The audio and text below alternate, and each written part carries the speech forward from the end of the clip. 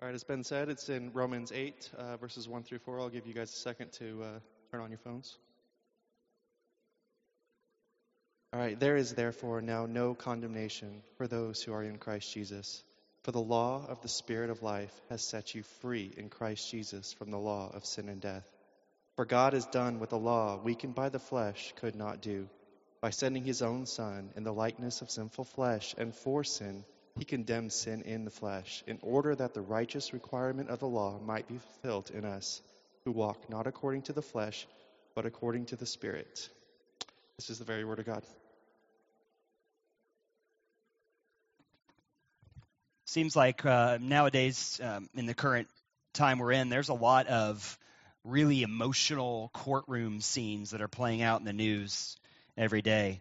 I once served on a jury, and it was quite an experience. It was a federal case, and the case was actually pretty clear-cut. I think we as a jury deliberated for 45 minutes, and that was only because we thought we kind of had to take our time and look over things once again. It was just so clear what the verdict would be that it didn't take us very long. Nevertheless, when we went back in the courtroom, and you've seen the scene, you know the scene, even if you've never actually been in a courtroom, the judge says, "Have you reached a verdict?" We said yes, and then the foreman, what do they call it?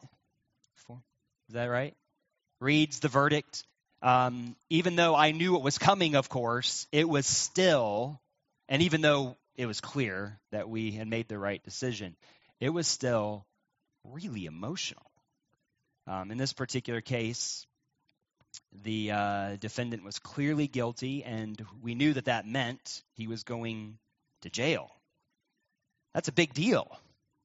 That is a really big deal. And the emotions of that moment, I will never forget. And I'm thinking of that kind of emotion, that kind of setting, as we come now to the 8th chapter of the book of Romans. Something monumental and consequential is happening right here. A verdict is about to be read. A verdict of condemnation against sin.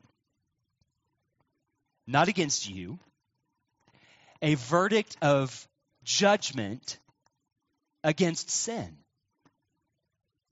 In our union with Jesus, Jesus, the Son of God, anyone can now be freed from the condemnation of sin and free to live in harmony with God's Spirit. In our union with Jesus, who is the Son of God, anyone can now be free of sin and free to live in harmony with God's Holy Spirit. I want us to feel the emotion of the moment that's happening in Romans chapter 8 as we consider this morning in these 4 verses how it is that God condemned sin. These verses take us first to see the day of God's judgment. Second, the act of God's judgment. And then finally, the life of God's judgment. The day of God's judgment, the decisive act of God's judgment, and then the resulting life that comes after his judgment. So let's look here now at Romans 8, the very first verse. There is therefore now no condemnation for those who are in Christ Jesus. Could there be a more spectacular, hopeful, wonderful verse in the Bible than that? There is therefore now, right now, no condemnation. None left over whatsoever. When Pastor Darrell said, on the authority of God's word, you are free, that's good news. That's what the Bible says. That's the high point that we're at right here. And following what was said at the end of chapter 7, we have now turned a corner. There's a clear line of transition. The therefore here in verse 1 is pointing us forward to everything that Paul is going to say in Romans chapter 8, one of the most glorious chapters in the Bible. This chapter is meant to bring us relief from the tension that we felt in chapter 7. You remember that? Hopefully you've been following along if you haven't been here on the live stream. Chapter 7 left us in this turmoil that we feel. And now the relief has come. And the relief has come because, note this, God's day of judgment has come and has passed. The day of judgment, you know, that final great day of judgment for those who are in Christ has already passed. And so with that day passing comes this good news for the world. Now, let's just make sure we're on the same path here. The word condemnation in Romans 8:1, it is a judicial word. The courtroom is the kind of place where you would hear this kind of word. And there's no doubt that in this courtroom scene, the implied judge is the God of the universe. But it is not individual sinners who are on trial right here. You and I, as fallen sinners, in Romans 8, are not defendants. We are on the side of the prosecution. The condemnation that Paul is referring to here is the one that he first brought up back in Romans chapter 5. In fact, the word that's used here in Romans 8:1 occurs elsewhere in the New Testament only in Romans 5:16 and 18. So if we're going to see the scene the way Paul is setting it up, we have to remember what Paul did in Romans chapter 5. Back there, if you remember, he took us all the way back to the beginning, to the Garden of Eden, to the story of the world, not just the story of individual sinners. There he reminded us that sin came into the world through one man and death through sin. The result, Romans 5:16, of one man's sin was condemnation. Indeed, verse 18 says, condemnation for all humanity. In other words, since you and I, as human beings, all share in Adam, we have already come under condemnation, the condemnation of sin. We have already been on the side of the defense and found guilty. That day of judgment has already come. So what you and I need is to be vindicated from it. We need a way out of the condemnation of sin. We need a way out of the death sentence, which is the result of sin. And that's the story. That's the picture that we ought to have in mind when we come to Romans chapter 8. The hope, the promise, the expectation is that right here, something will be done to overthrow sin as a power, not just over you and your individual guilt and your guilty conscience, but over the entire universe. So in this courtroom scene, we are more like the plaintiff rather than the defendant. We are not the ones on trial. Sin is on trial. Nevertheless, what happens if sin gets off the hook? Then you and I would remain under its power. That's the condemnation that Paul is talking about. And it's the reason why Paul can say he is not ashamed of the gospel. This gospel is a message of hope for the world, for all the world. It's not a message of religion, if by religion we are referring to that which deals with immaterial things, like where you might be after you die. This is a message of good news about the world you live in now, and indeed the hope that you might be able to live here forever.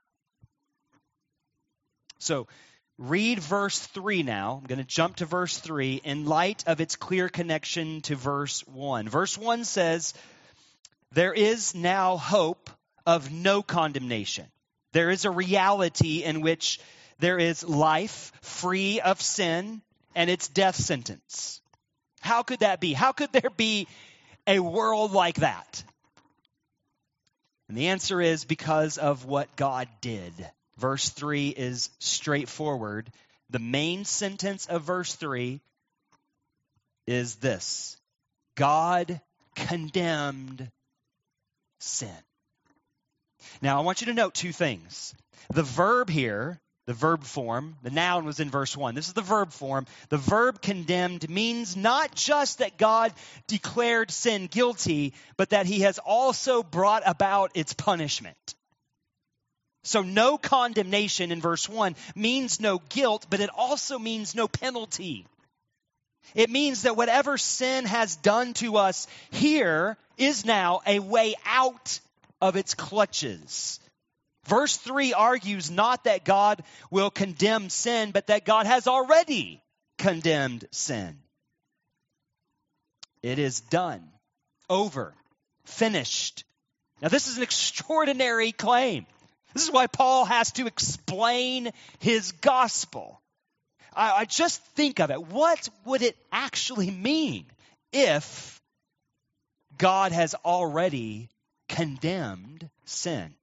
So here, I hurry to point out the second thing in this main sentence. What God has declared guilty and upon which he has already carried out its sentence is sin. Now, hopefully you remember from what we saw last week, when he mentions sin here, he is referring to sin as a ruling and regulating power. In other words, sin in Romans 7 and 8 in particular is personified. Sin is an actor, an aggressor. It seizes opportunities, Romans 7 verses 8 and 11. It produces death. Romans 7:13. It takes control and ownership over fallen human beings. Romans 7:14 through 17. Here in Romans 8, verse 2, you'll notice it is contrasted. Sin is contrasted with the Holy Spirit. So this sin or evil is not some impersonal force or power. This is sin with a capital S. It is not just evil, which our Lord teaches us we are to pray to be delivered from, but the evil one, as I think the Lord's Prayer should be understood. What Paul tells us here in verse 3 is that God has done it. He has delivered you from the evil one. When you pray the Lord's Prayer, lead us not into temptation, but deliver us from the evil one, God's answer to that prayer is yes. Yes. You have been set free. Sin has been condemned. The evil one has no power over you. He has already brought about not only the condemnation, but also a punishment. He has condemned sin. This great victory has already come. Now, let's ponder this good news together a little bit more this morning. I want you to see how it has come about. How has God acted? The day of judgment has come, but how has it come? What was God's great act of judgment, this great act of victory? How did it come to pass? And here we simply have to park in verse 3. God's victory over sin, over Satan, over the evil one, came when, here's what it says, here's how God did it. Here's the act. By sending his own son. So God's victory came when? When God sent his son. the Lord Jesus. So we're talking about a particular time in history, right? When we say the Apostles' Creed and we mention suffered under Pontius Pilate makes the creed to root us in a time and place in real history. We're talking about events that have taken place some 2,000 years ago. That's when this day of judgment came. To be the Son of God here, when he sent his Son, the Son of God means to be God's anointed one, chosen to rule as God's representative on earth. In the Old Testament, the phrase Son of God can actually be used to refer to the nation of Israel or to Israel's representative king. But of course, the great expectation is that it especially refers to the promised king, the greatest king, the Messiah, the anointed one, the great deliverer, the one that the Bible clearly says this is who Jesus was. But here's the thing about Jesus as the Son of God. He was not like the other sons of God, the other kings of Israel. His messiahship was really strange. Because as striking and consequential as his life was, far more striking and consequential was his death, and that is crazy. Here's what I mean. Second Temple Judaism, we're talking the first century, the time of Jesus. Second Temple Judaism. After Ezra and Nehemiah, the temple has been rebuilt. During this time, there were many would-be messiahs. No shortage of them. You can read about them in history. Lots of movements within Judaism to bring about the kingdom of God that was promised. But here's what would always put an end to any aspirations to a would-be Messiah. You know what would bring it about? They would die. And when the would-be Messiah dies, one of two things would happen. Either that movement would just completely go away. Well, I guess that's not the Messiah. Or it would be taken up. The movement would be taken up by one of the Messiah's successors, usually a family member who would claim, well, I'm actually the Messiah. One of those two things would happen. But what happened when Jesus died? It did not reflect either one of these known patterns. After Jesus died, no one took up his cause and claimed to be the Messiah. In fact, we even know that James, the brother of Jesus, would have been the ideal candidate to say, well, hey, I'm the Messiah. I'll carry this movement on. But no Christian considered James the Messiah. But neither did the Jesus movement die out. You're sitting here today as proof that it has lasted. Christianity is alive and well, but it's still centered around one central belief. Not that Jesus was Lord, not that he was Messiah, but that he is Lord. This Messiah was not the Son of God. He is the Son of God. He is the anointed King. Now, what could possibly explain that? How could anybody for 2,000 years carry on this idea that this Jesus was indeed the real Messiah? And Paul has already told us in the fourth verse of the letter to the Romans. Here's what he said. This gospel is about his son, Jesus, who was declared to be the Son of God in power by his resurrection from the dead. It's the bodily resurrection of the crucified, dead, and buried Jesus of Nazareth that gives new meaning to his death, far from being a defeat to his movement. The moment of his death ends up becoming the moment of the most decisive, greatest victory in the history of the universe. So admittedly, then, the entire scope of the Christian argument depends on one central claim: the veracity of the bodily resurrection from the dead of Jesus of Nazareth. Disprove the resurrection and time to go home. There's no Christianity left. It all hinges on this one central claim. But what if it's true? What if Jesus did indeed rise from the dead? Then the argument is that we now know not only when it is that God condemned sin, that is, when he sent his son, but we also know where it is that God did it. He condemned sin in the flesh, Romans 8:3 says. In the flesh, that is, in the flesh of the Messiah. Now, the word flesh here is not meant to signify the skin, the physical body of Jesus. Not only that. The word flesh here, in the flesh of the Messiah, is meant to teach us or point us to the totality of his human nature. Of course, that means he has a real body.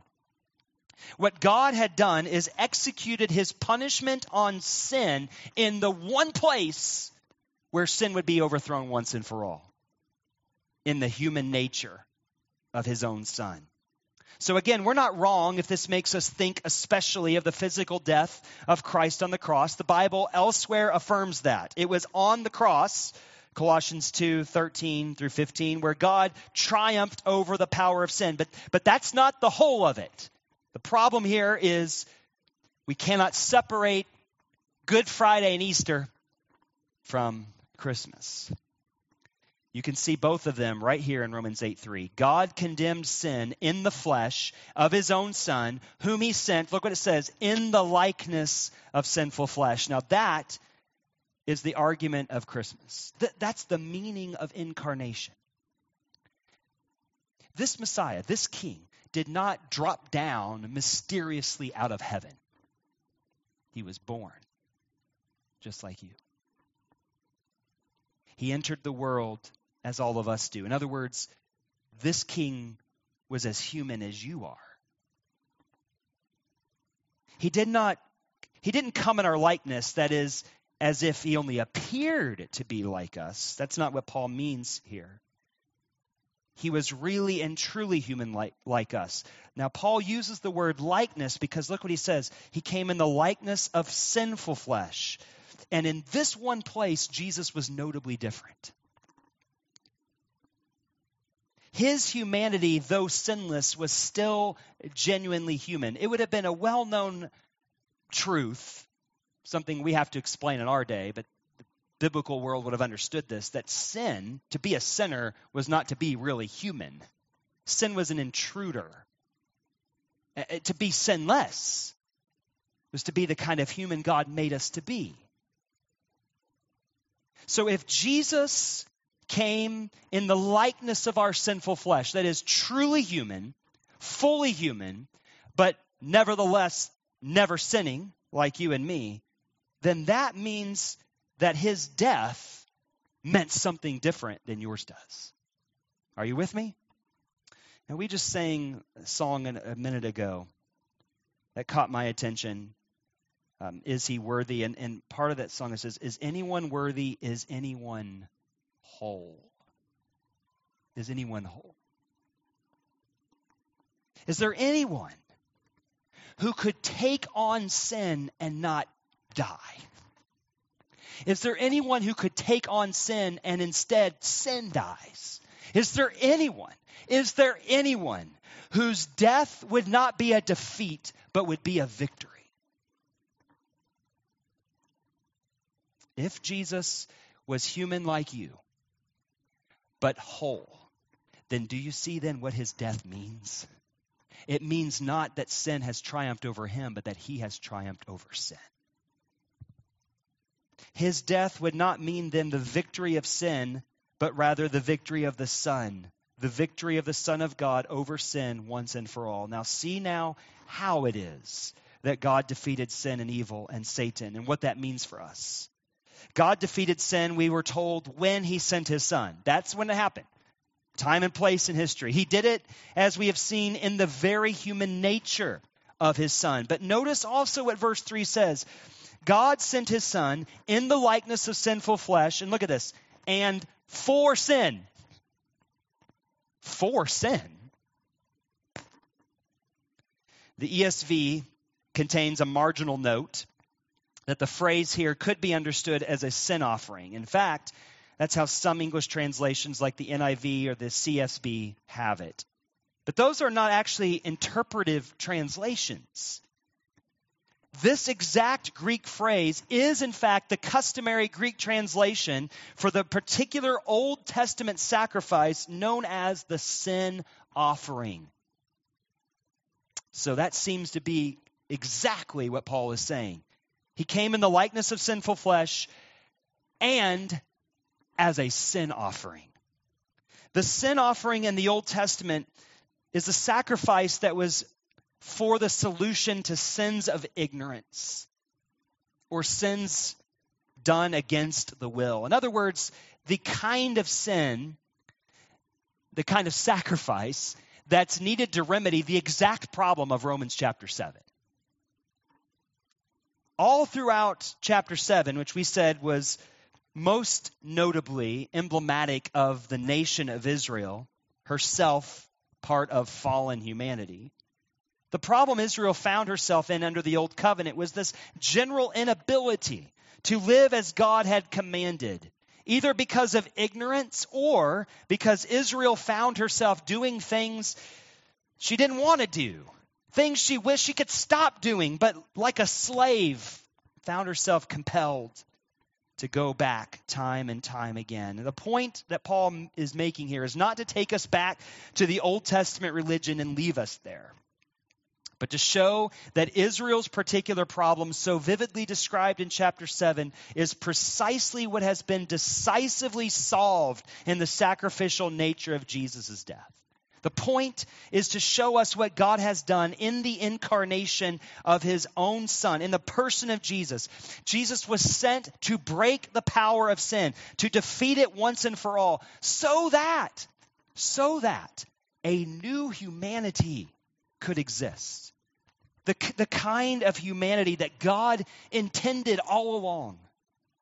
A kind of humanity where there's no longer enslavement to the controlling power of sin, like a slave having to do it over and over and over again. This is the gospel Paul preached. This is the gospel of which Paul was not ashamed. This is the gospel that was news, that sin as a power of condemnation over all humanity, indeed over all the universe, has itself been condemned. And if that's true, then that means that God is now bringing about, delivering on the promise, a promise of hope, a promise of life, a promise of human life, real human life that sin has prevented for far too long. This life, the life that God has planned all along for his creatures, is that's the only thing that could remain. If what Paul believed about the gospel of Jesus is true, then the implications are stunning. All that could remain then, following God's great act of judgment against sin, is, life. Not death, life. That's exactly right. Life, think of it, life in God's kingdom. And it's life that's here, right now, for anyone who wants it. It's free. You can't earn it. But I want you to see this morning as we close how it is you may lay hold of it. The beginning of verse 3. Now, I know we've spent our whole time in verse 3. It's probably because it is one of the greatest summaries of the gospel that Paul preached, a summary of Paul's theologies you'll find anywhere. And the beginning of verse 3 has tripped up translators for generations. And yeah, I know, you're like, okay, here he goes. Here goes Ben. He's going to set the record straight, right? Like nobody else has figured this out. Well, I just want you to see that the beginning of verse 3, I think every English translation I looked at has taken an interpretation of verse 3. It's the nature of Bible of translation, by the way. There is no such thing There's no such thing as a Bible that is a literal literal translation. Like if you are looking for that, you wouldn't be able to read it. Here's why. Because what Paul does at the beginning of verse 3 is probably an example of a particular grammatical reality, which is an unexpected interruption in the grammatical flow of thought. Here's how you want a literal reading of Romans 8:3. This is what it would say. For the impossibility of the law, because it was weakened by the flesh, God condemned sin in the flesh by sending his own son in the likeness of sinful flesh and as a sin offering. In other words, Paul began verse 3 talking or wanting to say something about the law's incapability. And then he just stopped. He just stopped and said, God condemned sin in the flesh. So what was Paul thinking? What did he think the law could not do?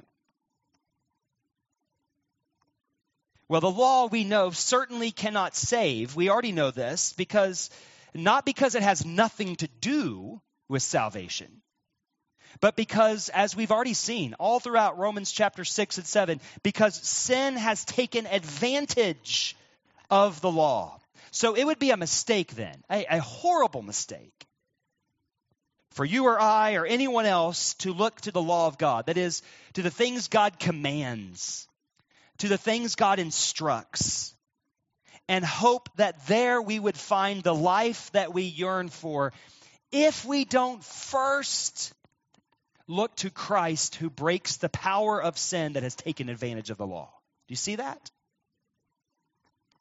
So practically this means not that we should not pay attention to God's instructions, to God's commands, but that we must constantly, repetitiously, zealously take note of Christ.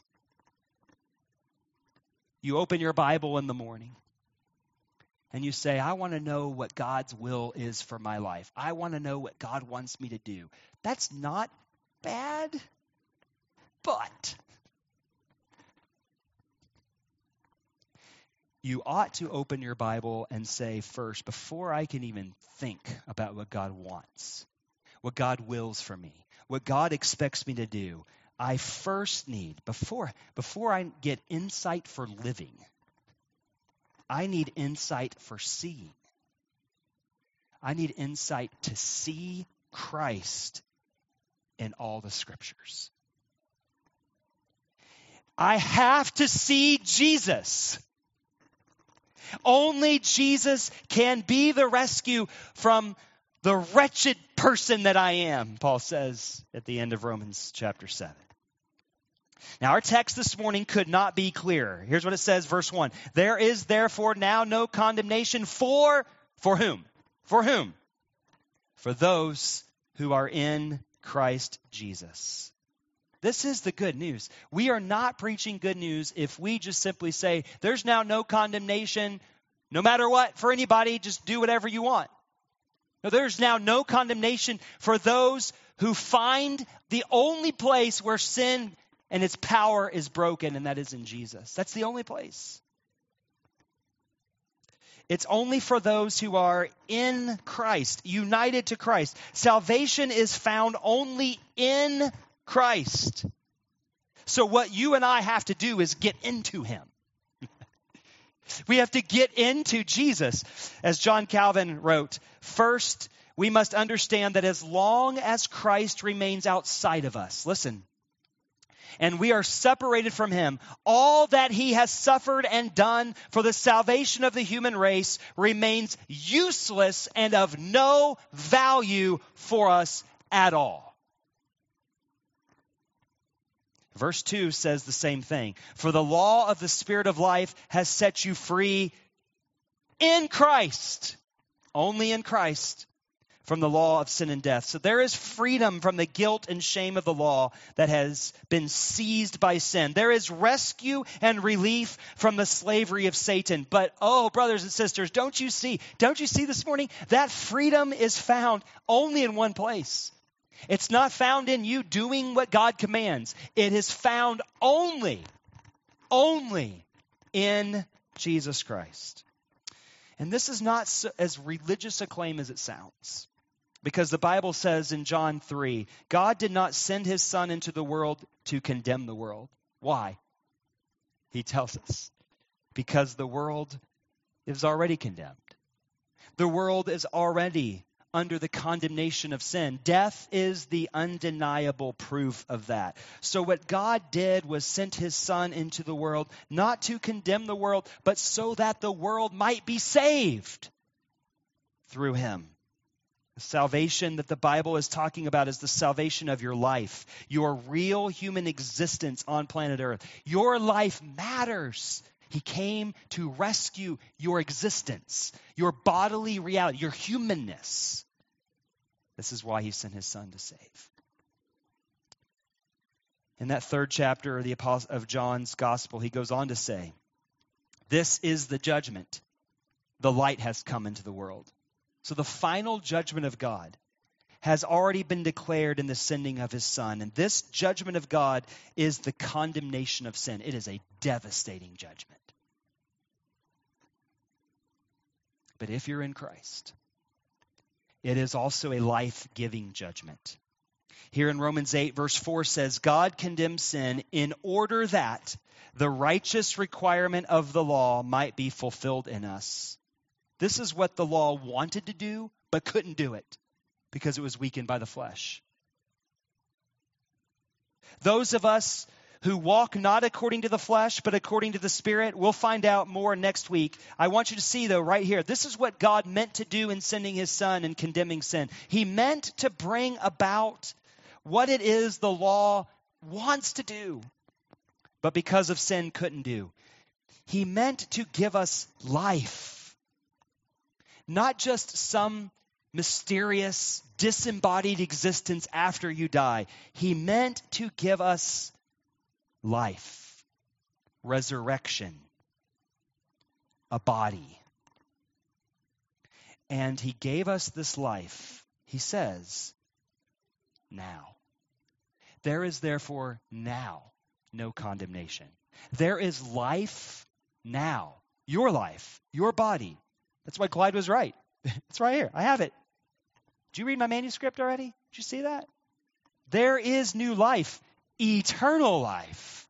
And it's already begun if you're in Christ. It's already begun.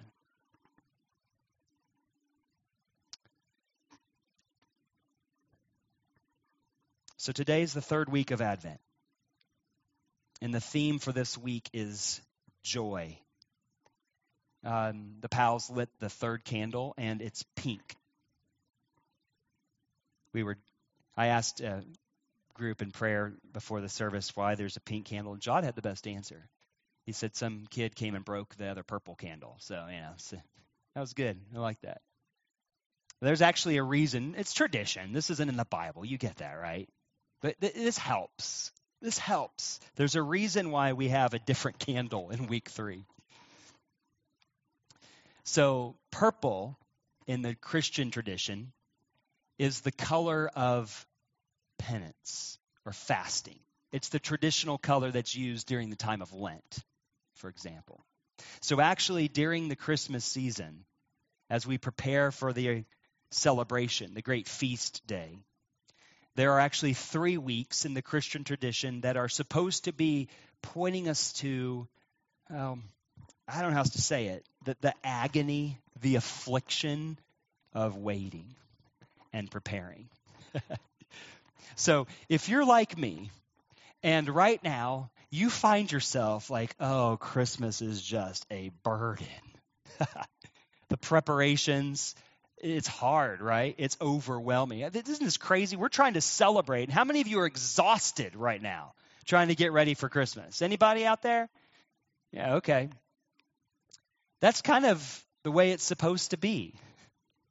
The misery of the preparation is supposed to help us remember the hope of the world. It's only in the coming of Christ. The peace, it's only in the coming of Christ. But then right here at week 3, you got a pink candle. What's up with that?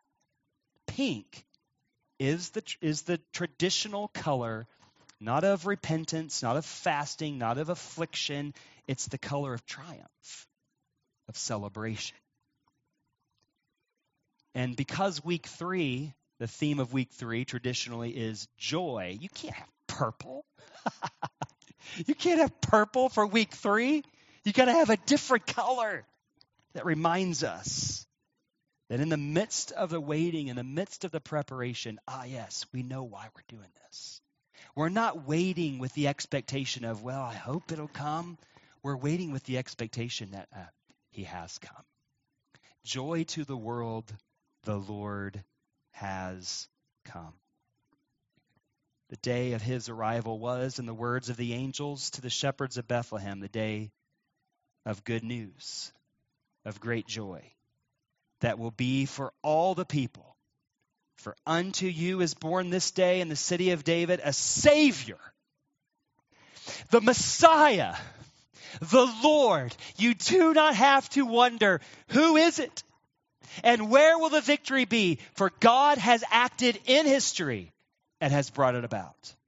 So if you understand these words, if you can comprehend what this announcement means, then Christmas, the day in which we celebrate the birth of Jesus, will be a day of great joy, regardless of how you're doing with your Christmas shopping or your holiday preparations. Let's rejoice in it.